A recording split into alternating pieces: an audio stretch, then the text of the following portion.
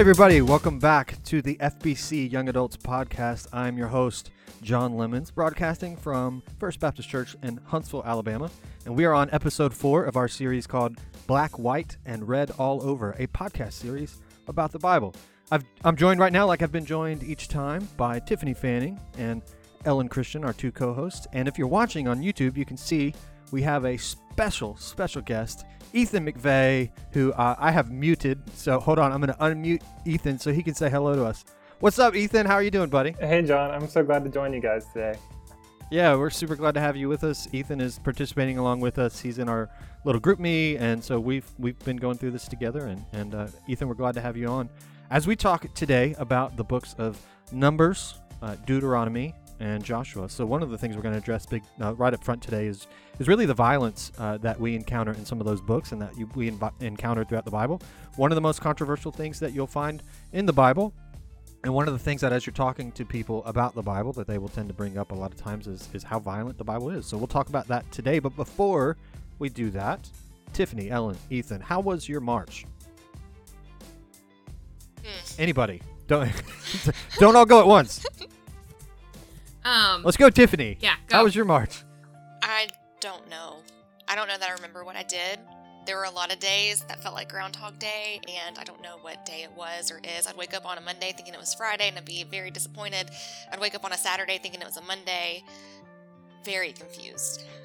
That's not a good one. What about you, Ellen? How was yours? It was good. So I had the Dolly Parton ice cream, and that was the best thing that happened to me in March. I don't even know what that is.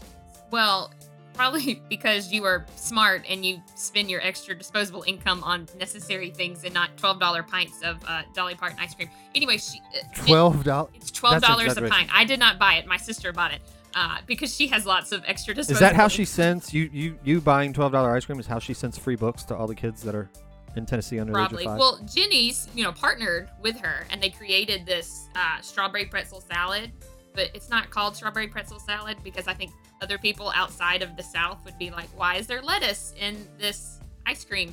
And it's just like strawberry pretzel salad. It's got strawberries, or like a strawberry cream sauce, and pretzel, salty, sweet clusters. Where do you get this? You can't. You got to order it. Well, I love strawberry pretzel salad. Oh my gosh, the ice cream is unreal. Nice. And it's like a cream cheese ice cream that goes with it. So that was like the best thing that happened to me in March. Okay, well, now I have to try it. So that sounds amazing. I'm gonna order a $12 pint of ice cream. I will let you do that, and then I'll just let you share it with me. So, Ethan, what about you, man? How was your March? It's been good. The youth here at church, we all went to spring camp a week ago, which was really exciting. We went down to Laguna Beach in Florida to retreat together. And it was just a really special week. A lot of the youth were able to engage in worship in kind of a new and special way. I thought that was really fun to be a part of. And then we were at the beach, so we spent a lot of fun time together as well. And then it's March, so there's lots of basketball on, which makes me happy. I love basketball. I grew up playing basketball, and I don't follow a ton of college teams or anything during the season, but during this month, I watch a lot of basketball and I enjoy it. So it's been a good month. Yeah, for sure. So if you don't know, if you're watching or listening at home, Ethan is our student ministry resident. Been here since like August of last year. And if you have listened to the podcast in the past, you know Sam was previously my co-host. He was our young adult ministry resident, and he's now in Virginia at a ministry job. So Ethan is sort of that same role, but for our student ministry. And Ethan, dude, I didn't know you played basketball. So what position did you play? Well, interesting fact, I'm 5'11", and I've been 5'11" since like the 5th grade. Nice. So I grew all at once, all in like 1 or 2 years. My parents hated it because I needed new pants like every month. But for me, it was fun. I had like a foot over everybody else my grade. And so I was the best forward around for a little while. And then when 7th grade, 8th grade, 9th grade rolled around, it started to be like everyone else is my height. And then by 10th and 11th grade, everyone else was taller. And I was just average. So I joke that I have experience and skills of a forward, but I have the body of a guard, so I'm kind of in a weird position now. But I love the sport, and it's a lot of fun. Nice. That's awesome, man. That's really good. And just so everyone at home knows, Ethan was talking about spring camp. I went to spring camp as a chaperone. It was one of the worst decisions I made in my March, not because it was a bad week, but because when I got down there, I saw the schedule and I was like, lights out is at 1 o'clock. Yeah. So it was, it was super late, and I had the 7th and 8th grade boys cabin. Oh yeah. So, that was, they woke me up a time or two, and there was a story that was passed around at camp about one of the mornings where they woke me up early in the morning, and let's just say it didn't paint me in a good light. So, but anyways, so let's move on to our question for the month. So we've been doing this now this is our 4th episode, so 4th month. Ellen, Tiffany, specifically you guys, does your spouse even listen to our show?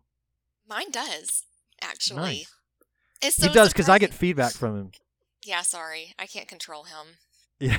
He's his Yeah. own. I love you, but he's difficult. Yeah. Yeah, he No, does it's- listen, which is funny. excellent. It's probably the most he listens to me, and it's on the podcast. That's So- awesome. So after this, we're gonna do like Tiffany's chore list podcast, and That's and then we're right. gonna, yeah, Or Right, subliminal messaging. You know what I mean? Like, yeah, Jacob, do the dishes, and that's gonna be Yeah. running in the back. nice. Ellen, you had a big fat no, No. when you Mm-mm. no. No, he doesn't. Nice. And I don't. It's not like out of. I don't know. He just doesn't podcast. Period. He doesn't listen to anything. Period. He's more of like a watcher. But even then, I don't think he'd sit down and watch YouTube. Nice. It's just not his. And Ethan, is do you think Caroline's gonna listen to your performance on our podcast today? Well, maybe she might. She listens to a lot of podcasts, but I don't know if there's enough true crime in this podcast for her to Nice. be interested. But Excellent. So that's a great segue into my next thing, because we talked previously on what are some of our recommended podcasts for each of us, and Tiffany had talked about being a fan of true crime, and I guess Caroline is too, so that's cool. I during this month watched on Hulu a series called Only Murders in the Building. Have you guys heard of that? I want to see it. It's really good, and so it's based on this these two older guys and a younger woman that live in this apartment building where there's a murder, and so they do a true crime podcast about it, and it's really good. It's Steve Martin and Martin Short, so it's actually really good. It's not like slapstick, Three Amigos type kind of comedy, but there are a few scenes where they do that, and it's really good. But it's just a great show. And then I've been watching too on Netflix. Emily and I have found this show called Murderville with Will Arnett, and that's really good too because it's they have a script of a murder show, but they'll bring a guest on each week. And so I can't remember who the first guest was, but the first guest was Conan O'Brien. The second one was Marshawn Lynch, and the third one that we've seen was I don't know how to say his name. I'm not gonna butcher his name, but anyways, so the concept is the guests are not scripted, so they're just improvising everything. So there's sort of a loose script for the show, and they sort of present this thing, and the guest is just kind of thrown into it, and so the comedy is them reacting to everything, and then the people reacting to them, trying to keep it on script and things like that. It's actually really good, and it's gotten better with each one. But that's my assignment for you, Tiffany, is to watch Only Murders in the Building and then watch Murderville. Well, I don't have Hulu, so that first one's out. But the other one I can Nice. do. It's Nice. like, where do you cut off your streaming platforms? Like, I want Paramount Plus because I want to watch Yellowstone, and that's Yeah. also. But I'm not going to pay for another streaming service. We already have Amazon Prime and Netflix and Disney Plus, and we Yeah. use my mother-in-law's HBO. So it's like, where do you cut it off? Because then it's as expensive Yeah. or more expensive No. than cable. So Totally get it. Yeah, we're about to cut our Netflix, which is why we're watching Murderville, because we're like, all right, we're done. We're done with Netflix. The only reason we have Hulu is because they did a special about during Black Friday, 99 cents a month. So I was like, yeah, sure. But we did not start watching anything on Hulu till like February. So like we paid for it for 3 months, 99 cents. And then, but we stumbled on Only Murders in the Building. It was great. So from that, we're going to go from there and talk about the violence in the Bible. So we'll do that here in just a few moments.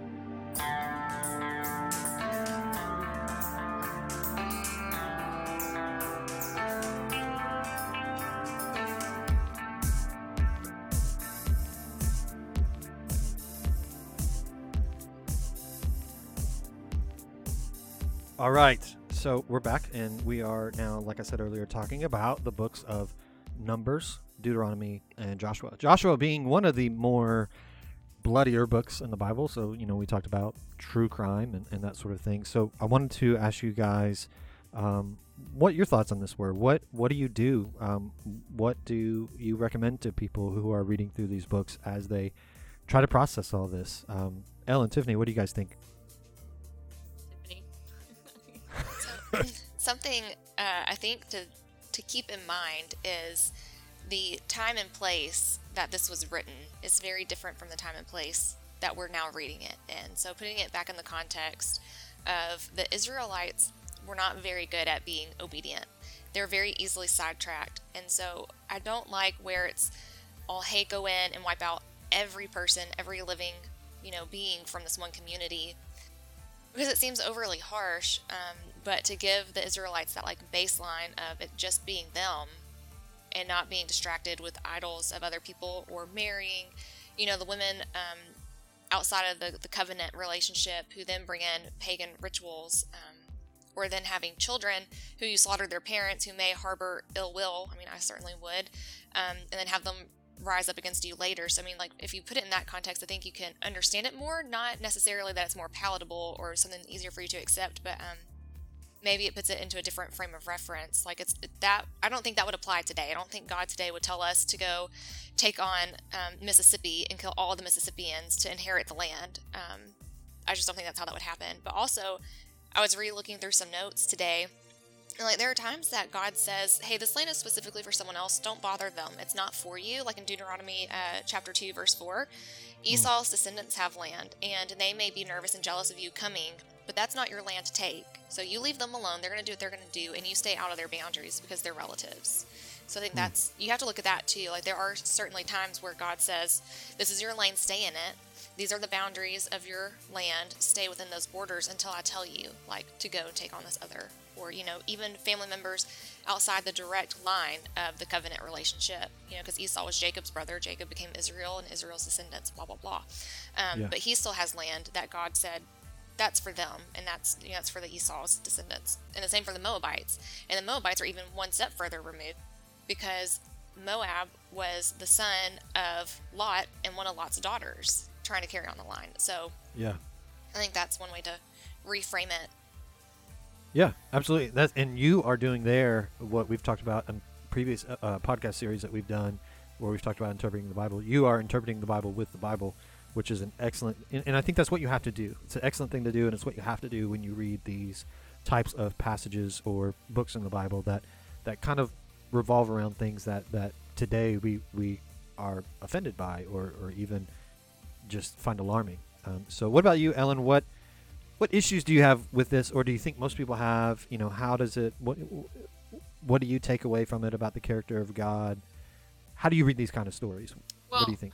they're when they're going in to take the land that God commanded them in one piece. There's a word that he says, and gosh, I just sat there and tried to find it. He already knew that those people were not good. You know what I mean? He had already told them that. So it's not like he was telling them to go take good people. Those people were already either not. He knew their hearts, I guess is what I'm saying. So I think, to me, I have to just step back and remember that God understands way more than I do, and when I try to take the violence of what happens in the Bible, I'm always trying to filter it through my lens and not through the sovereignty of God. He understands their hearts, he understands their motives, he understands what they're going to turn around and do. Yeah. I think I'm always trying to put it in context of me. Well, I'm nice, I've got a good heart, I love people, so I think I have to really step back and filter and say, there was one point where he says, I can't remember, but those people were already idol worshipers and stuff like that. So he was already kind of laying some groundwork to say, hey, these aren't, people that are going to rise you up. These are the people that are going to pull you down. But let me tell you, it's still a struggle. It's not that it's been any easier the third time around to even digest that kind of stuff. Especially when things around the world happen. Yes. This is the third time I have read the Bible. This is the third time there's been something crazy that happens in March. as I've you're read getting- the Bible. Yes. Yeah, as you're reading about the plagues and the Red Sea and the Don't tell me God's not real. Like, I mean, just don't tell me. I mean, but really, don't tell me that you can't read the Bible and that it's stagnant. You know what I mean? Right. I read every time I've read the Bible in 3 different years. It's been 3 different wild things happening in March. Absolutely. Ethan, what do you think, man? Yeah. When reading, I mean, Joshua especially, it's just hard to stomach the death of all the people in Canaan. But I think that's why it's so helpful that we're reading in the way we are, like canonically, and reading kind of according to the timeline of the Bible. Because I think, honestly, I think that we've been prepared for this moment, and it's not like this is coming out of nowhere.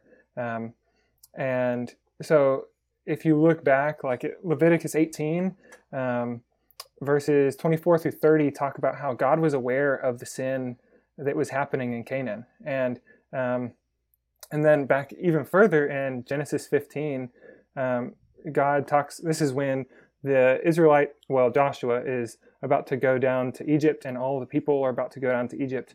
And one of the reasons they go to Egypt is because God says the iniquity of the Amorites is not yet complete, meaning that he knows that there's sin in the land of Canaan, but it's not sin that he's ready to punish yet. Like, he's being patient with them. And so, like, Israel spending 400 years away from the land is not just Israel being enslaved, but it's also the Lord being patient with the people there. And God seems to be working among not just Israel, but different people groups. So earlier in the Bible, we have Melchizedek, who Abraham comes across, who seems to be a priest of the Lord. Right. We've read recently about Balaam and in the book of Numbers, and how he is supposed to curse Israel, right? But he receives visions from the Lord in several occasions, and even speaks the word of the Lord to these other people, and says, no, Israel is a blessed people. Right. And so we have these glimpses of moments where it's like, man, the Lord isn't just working among the Levites of Israel, but he's working among these other nations too. So, and then finally, I think also Deuteronomy warns us in Deuteronomy chapter 8, and then especially like chapter 28 and chapter 30, when we talk about the blessings and curses. The Lord is telling the people of Israel, hey, if you sin against me, if you rebel against me, if you go a different way, like, the same fate is awaiting you. You will be kicked out of the land, and someone else will come in and conquer this land. And as we read more of the Bible, we'll eventually get to see that happen. Yeah, absolutely. And I think on the heels of what you were saying too about God being patient with the people that lived in the land, God is also, and I hope we're starting to see this if we haven't already, God is also very, very quick to relent of the punishment that he's going to inflict on people when they repent. And we're going to see that over and over in the Bible. We'll see that with the Israelites. We'll see it when Jonah goes to Nineveh. We'll see it throughout the books of Kings. As you get into the histories, you'll see kings that are kings of Israel who are evil people, but and who are having punishments kind of doled out on them, but who sometimes seem to have moments where they are like, okay, God, please let off, and God does. So yes, God is just. Yes, God is holy, but he's also very quick to be merciful when people recognize their need for that and ask for it. I think also, and touching on what you talked about, Ellen, is what's going on in the world right now. I mean, as we're recording this, Ukraine is being invaded. I think it's easy for us. It's easy for people in Western civilization that grew up in the late 20th century that are now going through the 21st century to look at stories like this and be offended by them, or wonder what's going on, that kind of thing. But or even be offended that because I think we put so much value on God being a God of love, and love wins, and this, that, and the other in our culture, and we have issues with violence. But go to Ukraine right now and talk to a Ukrainian and try to tell them God is loving and merciful, and oh, don't worry about justice, just kind of forgive everybody. Because I tell you, like, just yesterday the United States declared that there are Russian soldiers that have committed war crimes in Ukraine. So go tell a Ukrainian that, like, God's not a God of justice right now. Like, that's not going to go over well, because they're gonna really hope for that. There's a great quote by a Yale theologian named Miroslav Volf. He grew up in Croatia, and Croatia went through a very similar type of, what's happening right now, had a civil war of their own. And this was what he says. He says, if God was not angry at injustice and deception and did not make a final end to violence, that God would not be worthy of worship. The only means of prohibiting all recourse to violence by ourselves is to insist that violence is legitimate only when it comes from God. My thesis that the practice of nonviolence requires a belief in vengeance will be unpopular with many in the West, but it takes the quiet of a suburban home for the birth of the thesis that human nonviolence results from the belief in God's refusal to judge. In a sun-scorched land soaked in the blood of the innocent, it will invariably die with other pleasant captivities of the liberal mind. So what he's saying is, where people have the power, where people have the when we talk about Christianity and we talk about the motive to forgive others or to live in such a way that we are loving, that we love our neighbors, that we love our enemies, we get that capacity from the belief that God is a God of justice and that in the end, God's going to work it out. It's not up to me to work it out. Like, God will work it out. And so because God's going to take care of things, I don't have to. I can forgive. I can be loving towards my enemies, that sort of thing. And so what he's saying is it takes the relative security of, being in a society like we are to insist that that's not that doesn't come from belief in a God of justice, to just think that we can be loving to everybody. It doesn't really matter. I think the other thing, and I think you guys alluded to this too, we don't know what these people were doing beforehand. We're not really given a lot of that. We know that they're doing some evil practices. There's been a lot of, if you get into deeper scholarly works about this, there's definitely some practices going on in the land where there's child sacrifice and taking advantage of women and people who are not a part of their nation. There's a quote from Dietrich Bonhoeffer, who was a German theologian who lived in the 1940s, who was a part of an assassination attempt on Adolf Hitler. And he at one point wrote and said, if I sit next to a madman as he drives a car into a group of innocent bystanders, I cannot, as a Christian, simply wait for the catastrophe and then comfort the wounded and bury the dead. I must try to wrestle the steering wheel out of the hands of the driver. And so for him, he was justifying his participation in an assassination attempt on Adolf Hitler. And so I think we have to kind of take accounts like that into account here as well. Just to say, we don't know everything that was going on. God does. Probably the people of the land do. And perhaps this is a measure of God using justice in order to help the people that did live there in the land. And I'm trying to summarize this in 3 minutes, and we could spend 4 weeks on this. I think also, the other thing that we have to consider is there's generally among scholars a belief that there's probably also some hyperbole going on here, that when they say that they completely annihilated the people and this, that, and the other.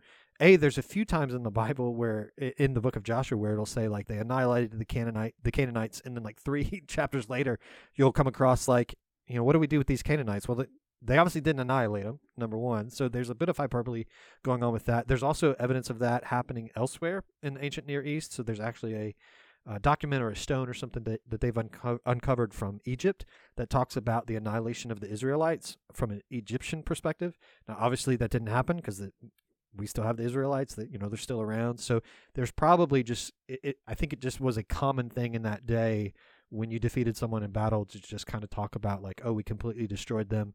We do that similarly today with our sports metaphors. We'll say we killed them, Alabama killed everybody. That's what Ellen says every Saturday, and Ethan says every Saturday in the fall, right? So we use that. We're used to that kind of language. So there's probably some of that going on. And then some scholars also talk about the fact that, or the idea that these were probably more like military outposts, a lot of these kind of cities. And so the presence of women and children, there probably weren't that many. And so it was probably more like military towns. And we don't know what may have happened, as Ethan talked about. I think the fact that you have Melchizedek, you have Balaam. If you get into Joshua, you have Rahab, who the spies get to Rahab, and she says, hey, we've heard all about what the Lord has been doing and how he's been using you. Well, how have they heard? Because all the people are back across the Jordan. So somehow, word is spreading. And I don't know if God's sending angels or whatever, but, there is at least an allusion to the fact that people are being warned. We will see elsewhere in the Bible that some people, even as the Israelites are going through the desert, they have Egyptians with them. We'll see other times in the Bible where people of other nations get woven into the people of God. So we just don't know how much of that is going on. We don't know how much of maybe people have been warned, and those who took heed to the warning like left the area, and those who didn't stayed, and they were a part of the ones that were defeated. I say all that to say, like, we have to take with these stories, the other things that are going on in the Bible, the other things that we are going to discover. I think it is okay to get to this point in the Bible and to wonder and to say, man, like, I've talked before about the Bible being a story about how we get back to the garden. And one of the questions that it brings up in there is, are people still good? And I think as you read the story, you discover, no, they're really not. But God still loves them anyway. God still tries to work with them. I think you can get into these kind of stories, and I think you could legitimately ask the question, like, man, is God good? You know, and I think these kind of stories present that to you, to us as readers. But I think with that, you have to keep reading. You have to keep taking in the context, the whole picture that we're going to get of who God is, of the heart that God has for humanity, and you just have to keep going. It's like I said before last time when I compared it to A Christmas Carol, that, you know, Ebenezer Scrooge is going through a night and he's being escorted by the ghosts of Christmas past, present, and future, and he's there, he's seeing and feeling what these people see and feel, but they don't know that he's there. So he's just invited to kind of participate in this with them. And it's the same way for us as we read these stories. We're being taken along by the hand of the Holy Ghost, and we're seeing these things that are happening. We're invited to see them. We're invited to feel them.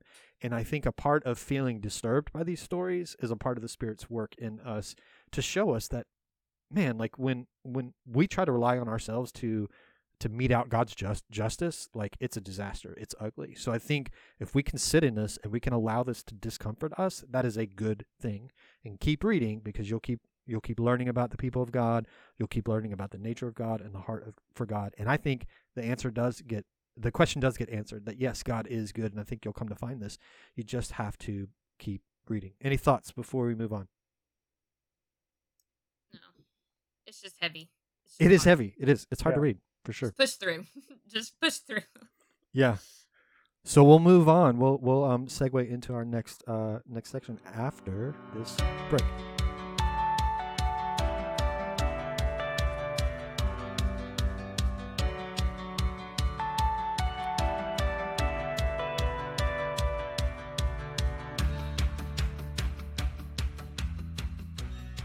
Okay, so next topic, we're going to talk about any additional insights you guys have from the books of Numbers, Deuteronomy, and Judges. Anything that not really concerning the violence, but just other things that you took away. Tiffany, you got anything for us? I do. So, if you've listened to previous episodes, I think I've mentioned like how foreigners have been standing out to me on this reread. God a lot of time, and later Genesis and Leviticus says, treat the foreigners as yourselves, for you are foreigners in the land of Egypt. And that just sticks with me. Like, we're a great nation, America is. I feel like we can take on a lot more than what we do, so why do we close borders? God says to treat, foreigners as you basically would want to be treated, because you were foreigners before. And also, he's just so inclusive with that, because when in Leviticus and in Numbers and in Deuteronomy, because let me tell you something, the Bible repeats itself a lot. It may not be word for word, but there are a lot of themes that keep on coming in, is that when they're doing their sacrifices, and it's like, and if there's a foreigner among you, they must do it this way. And if there's a foreigner and we're making atonement for everyone, that also covers the foreigner. And if you harvest your field, don't harvest all the way to the edges. Leave it for the outcast. Leave it for the orphan and the widow and for the foreigners, So there's compassion there. You can be included. So to compare it like with the violence down the road, I think if those Amorites or whomever they come in contact with, if a portion of them would have come to live inside the Israel camp as an Israelite, even though they're a foreigner, and to adhere, I think they would have bypassed. They would have indirectly gotten the blessing, because I will bless those who bless you. And Israel is supposed to be a blessing to the nations. Not that they just are supposed to have it and covet it. It's supposed to go out to everyone. It's supposed to be an inclusive thing. So I think that really stood out to me.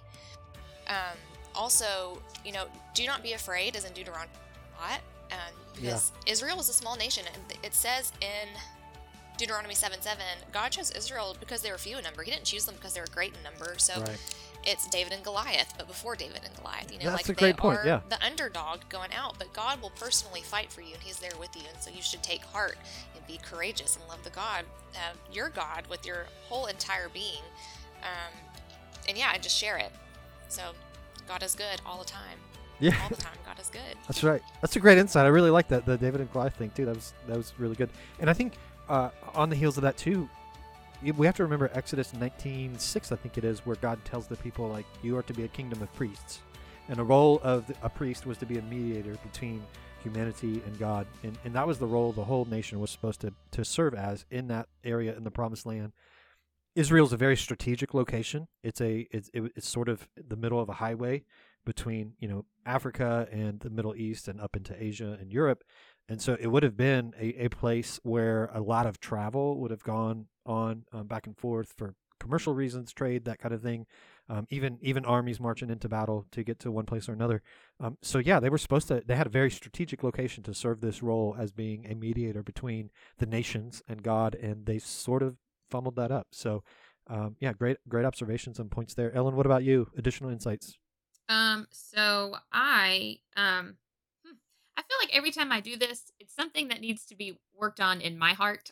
Yes. Every time I find these little insights. So, what I really kind of just rolled around in my head a little bit was in Deuteronomy like 3 and 4. So it's day 71 reading.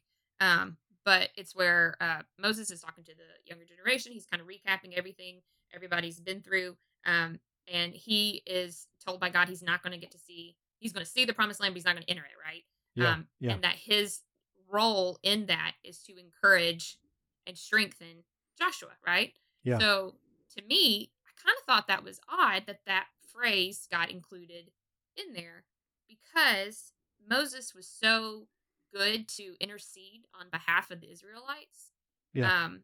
So I thought to encourage and strengthen Joshua would have been easy for him, but I wonder if that was actually hard for him. If it was kind of like a flip. So God obviously knows what's about to take place in Right. Joshua's reign, right? So he know it's gonna be bad.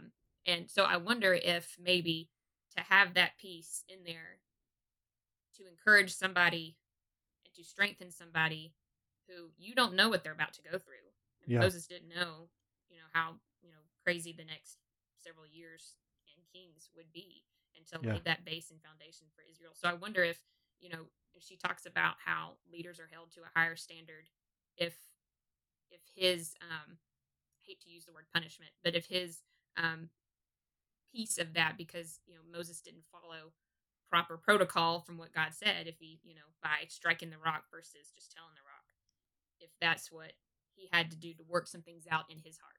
So, Yeah. I don't know. Sometimes I feel like we put Moses up on a pedestal a little bit, and so I wonder if that was kind of God saying Moses wasn't perfect either. There were some things that he had to work out. So I wonder if Yeah. that was actually, to me, that's kind of what stood out to me the most, was that how many times am I truly encouraging and strengthening somebody who I got told no for it, and it's their yes. Like it's a good thing for them, but it's a bad thing for me, and I have to be the positive one. Like, where in my life? That is so hard to do. Mm-hmm. Yeah. Yeah. That's one of the things that is hard for me. You're putting a bird in my saddle now. But what's really interesting too about that with Moses is eventually we will see Moses in the Promised Land. Because if you remember Jesus at the Transfiguration, who's he with? He's with Moses and Elijah. So even then, it's not in his human life on earth, but God still has mercy on Moses, and he has that really key moment in the Gospels where he's there and he's with the hope that was a part of that spark that he started so long ago in his time on earth. So I find that interesting about his story as well. What about you, Ethan? Any additional insights from Numbers, Deuteronomy, or Judges?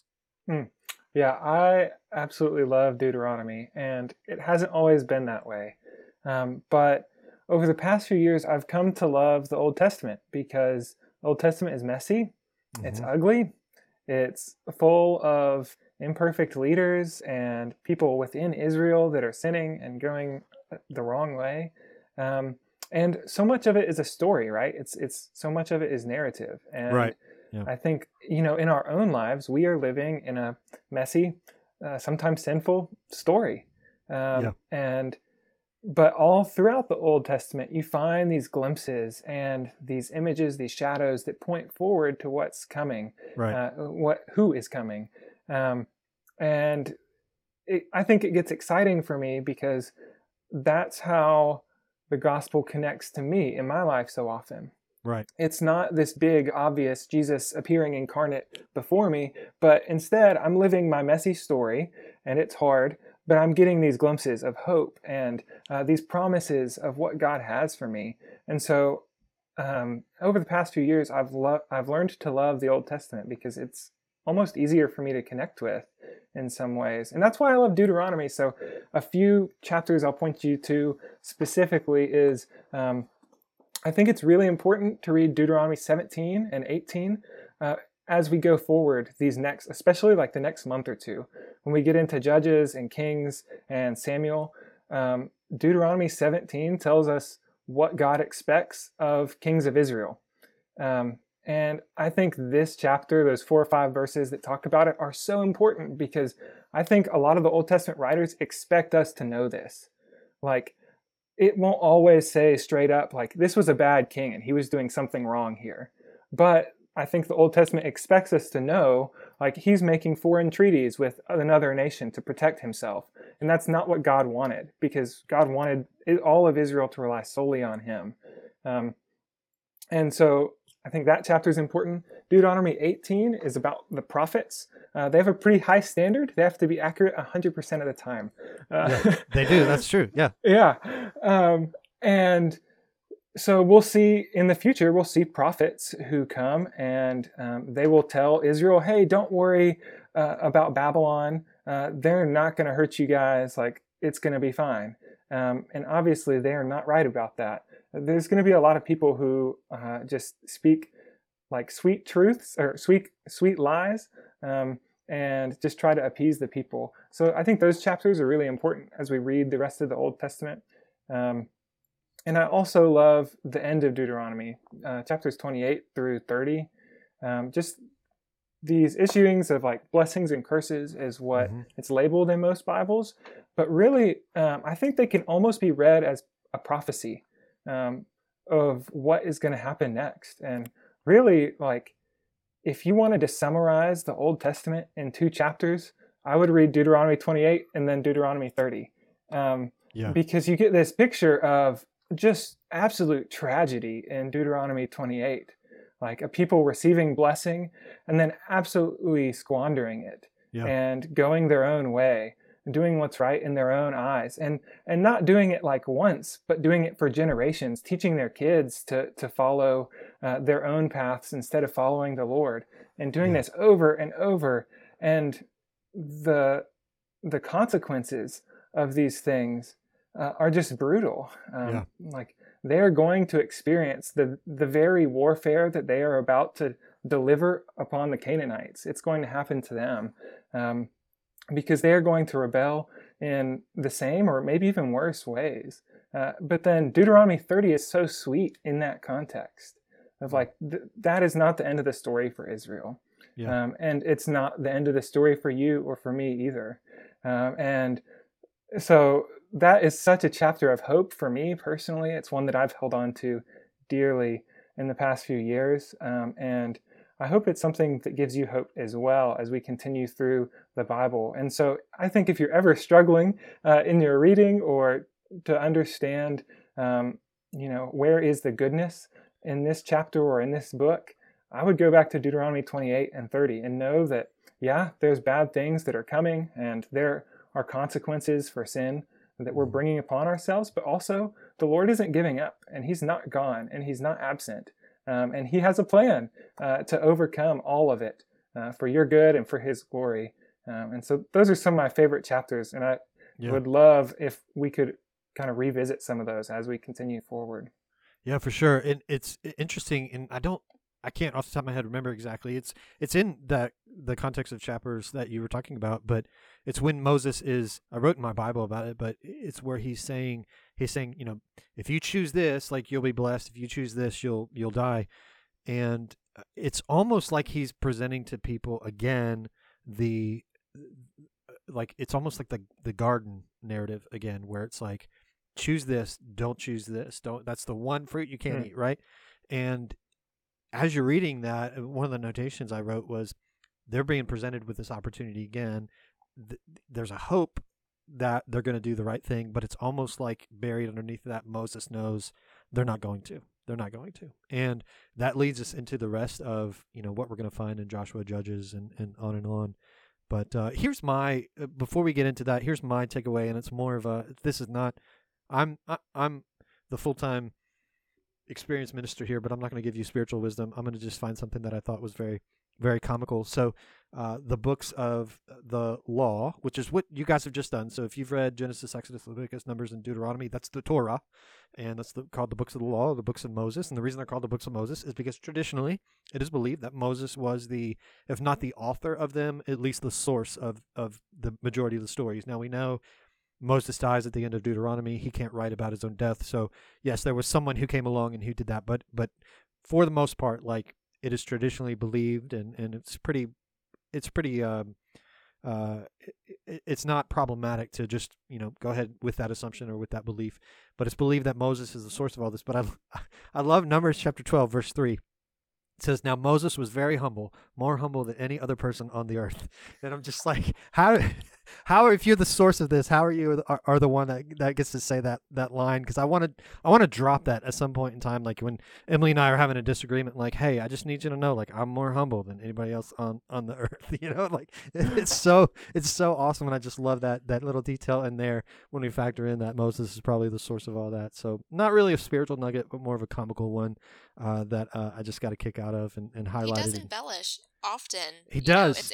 It's in Deuteronomy. He's like, and because of the sins of all y'all, I went to intercede, and God said, no, Moses, you don't get to go into the Holy Land. And it's like, hold up, wait a minute, let's rewind, because you struck the rock when God said just speak to it. You struck the rock before because that's what was said. And now he's like, hey, yo, go speak to it. And then you hit it. I think he hits it twice, right? He doesn't even hit it once. He's like, anger. Yeah. Which I see a lot in me. I'm like, that's not good. And then he's like a liar. He's like gaslighting the Israelites. Like, it's y'all's fault. It's like, no, dude, you sucked. Yeah. You did what you were supposed to do. So he embellishes. Yeah, for sure.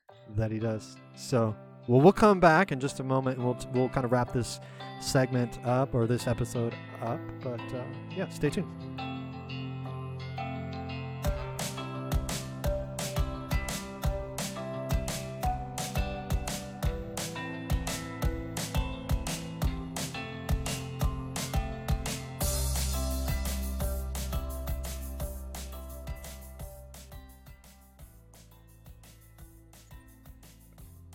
All right, so this is the part of the show where we take listener Q&A.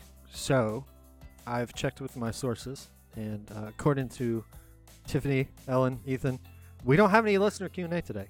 So no questions about all this. And I think we've kind of addressed, we've solved, people have been talking about this for thousands of years, but we've figured it out today on our episode. So I don't think we'll have any more questions from this.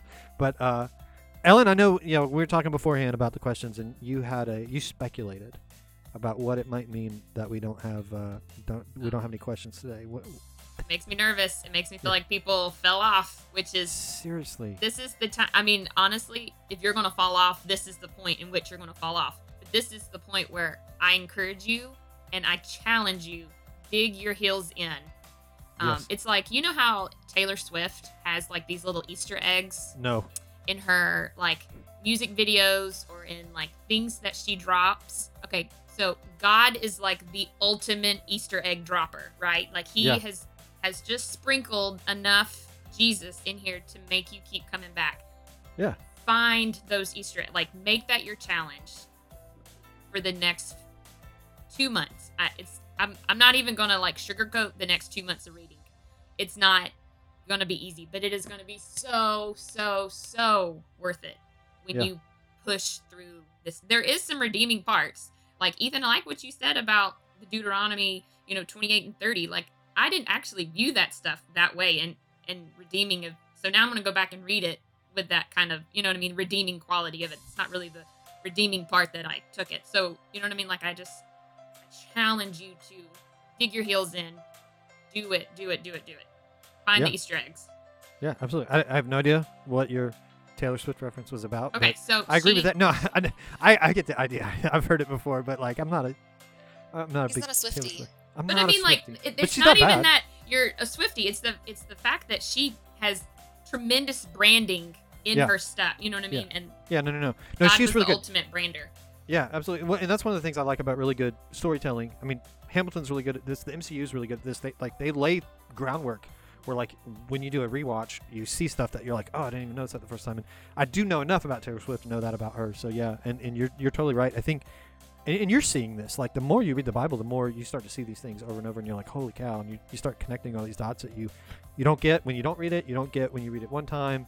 And so yeah, that's part of the beauty of it. I do think, so this is where. In previous episodes, we've kind of talked about a incentive that we have for reading. So we are we talked about T-shirts in the past, but I think we're going to have like a grand T-shirt at the end. So get all the way through the Bible, and if you read or listen to every verse, like, we'll have a T-shirt. But in the meantime, we're going to have stickers to go, right? Yeah, I think so. So my ultimate dream would be at the end of all this, we all get together in our T-shirts and we take a picture and we frame it somewhere. Like Yeah. it's a proud moment when you finish the Bible. You should be proud of yourself, and you should be proud Yeah. of yourself when you do it with other people. I think that's Yeah. I think that's great. So that is my ultimate dream. So please, I'm begging you this time, let's have a picture of all of us together in our T-shirts at the end of this. But Yeah. in the meantime, they're stickers. Yeah, and so our first sticker is going to be a reference from the Book of Judges, and I'll let us complete the Book of Judges before we unveil what the sticker is going to be. But I'll just give you a clue. It's going to involve a tent peg. So just know that, and then the qualification for getting this sticker is that you've read every word up to that point, or listened to every word up to that point, as we've mentioned before. So if you are behind right now, we've talked about this before too. Catch up however you can. If you just absolutely have to just say, hey, I'm so far behind and I just need to jump in and start wherever we are, whatever day we're on, that's totally fine. Do that. You can catch up. You can go back to that other stuff another time. You can batch read it. You can listen to it, as Ellen has talked about before. That is a really great way to catch up. And as we've said before, don't frown on listening to Scripture. That is how followers of Jesus and followers of God have taken the Scripture into their lives for thousands of years, because they didn't have personal copies of the Bible. So if you have to listen to it being read to you while you're washing the dishes or whatever, that's better than not doing it. So don't frown on that in any way, shape, or form. The other thing I want to talk about as you read the book of Judges, to me is even worse than Joshua. It is disturbing, and I think the takeaway that I want to leave with you as you go through that is to be disturbed by it, to get through it, but keep in mind the very last verse of the book of Judges. The last verse says something to the effect of, the people did whatever they pleased because there was no king in the land. And so the point of what the author of Judges is telling you, he's not condoning what's happening in the book or whatever. I think he's actually painting for us how terrible things have gotten. And he's kind of placing our hope into a coming king. And then you cannot read the book of Judges. Did I say Joshua earlier? I meant Judges. But you cannot read the book of Judges separately apart from the book of Ruth, because Ruth comes right after.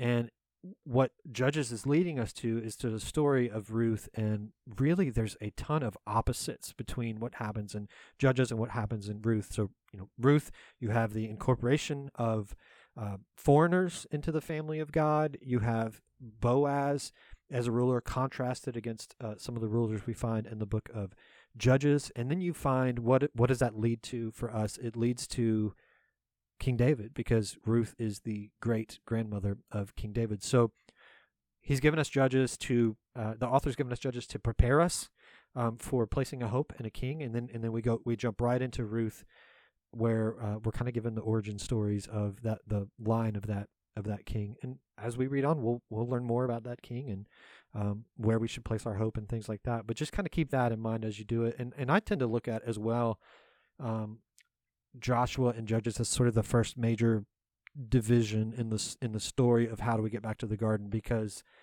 and what I mean by that is, like, if this were a movie today, the book of Joshua would be like the end of the first movie. It would be like, all right, like we made it back to the land, yay, and you'd be like full of hope, and you'd be like, it's there. And then like Judges starts out like the sequel, and it's like disaster right away, and so you're like, what in the world, like what has happened? And that leads you into the next part of the story, which is longing for a king. So that's kind of a way that I try to look at it and try to tell other people to look at it as well. Any additional thoughts you guys want to share before we wrap this up? I do want to apologize if we have any converted Jewish friends or Jewish friends who listen. Moses was great. He was a good dude. I know he's highly esteemed in the Old Testament, but he is very human. So that's all. I'm sorry if I offended you about my Moses sucked statement. I don't think you did, but on the heels of that, we talked about converted Jews. If I want to say, Ellen, do you have any information for us about our Passover Seder? We got to nail down that date. I think I was waiting on everything official to come out on the church's side to make sure we didn't overlap some stuff on Easter week. So yeah, I will definitely make that my mission for this week to get all that laid out. Sounds good. So we'll put information about that in our GroupMe. If you're in there, we'll put it on our website, fbchsv.org/youngadults, and then we will put it on our social media and things like that as well. So it is time to put a bow on this month's episode. Thank you guys so much for being with us. Ethan, thanks for being our special guest co-star. Thanks for having me. Great, it was really fun. Yeah, absolutely. I hope Caroline gives it a listen, because you did great. You should be proud. And then you can tell her, Caroline, I'm the most humble of all the people on the earth. So if you're listening along with us or watching via YouTube, hey, give us a like, give us a share, give us a follow, leave a comment, whatever it is. Just let us know you're there. We'd love to just know. We'd love to have that positive feedback. And then if you have any questions about our upcoming readings, or even questions about things that we've already read, maybe you stumbled upon our podcast a month ago and you're trying to catch up, or you're in Genesis or Exodus or whatever right now, send us some questions as you have. We'd love to answer them on an upcoming show. So with all that said, thank you to you all. Thank you to Ellen for also being our graphic designer who did our cover art for this series. Thank you to Patrick Chester, who is our master editor, who kind of cleans this up and polishes it. And that's all I've got. So we'll see you guys in a few weeks as we wrap up our next section in Scripture. Take care until then.